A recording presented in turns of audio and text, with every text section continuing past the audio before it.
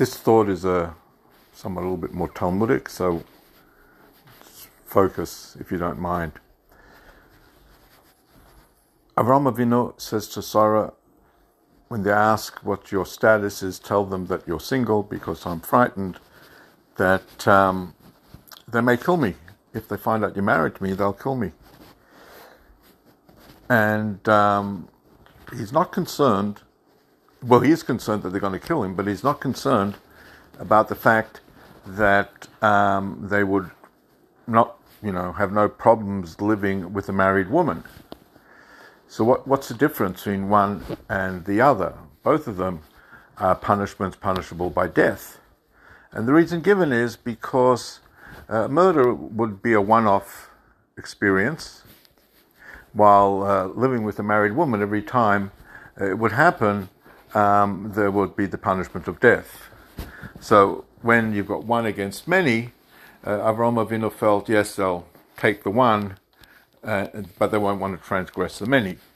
Now, there is a medrash. The medrash says, based on this story, that if somebody's unwell on Shabbos and he needs to eat, they don't have enough food, and there are two options. Either they can slaughter an animal, or we can give the person non-kosher. So the medrash says, based on this story over here, where again we've got one prohibition of slaughtering against many prohibitions of eating a lot of non-kosher food. So we say rather slaughter the animal, because that's not as bad as constantly eating non-kosher food, similar to the example that we gave before. The Rebbe asks that you can't really compare the two stories, the two laws, so to speak, because living with a married woman is also a Torah prohibition. So you've got one Torah prohibition against many Torah prohibitions, the one will fall by the wayside. And the Torah prohibitions are punishable by death. But in this case, slaughtering an animal on Shabbos is punishable by death. Eating non-kosher, you only transgress a negative commandment.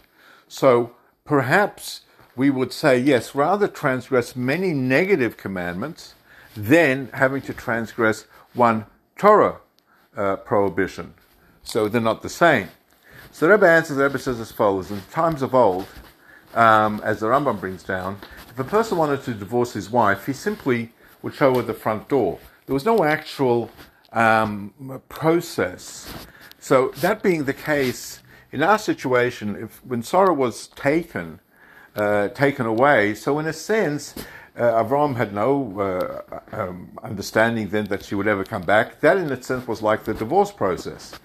That being the case, living then with Sarah, them living with Sarah, they would not have been transgressing her Torah prohibition because she was theoretically divorced.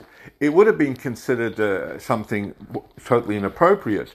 And therefore, we can now compare eating non-kosher to what was going to be happening, chas v'shalom, to Sarah.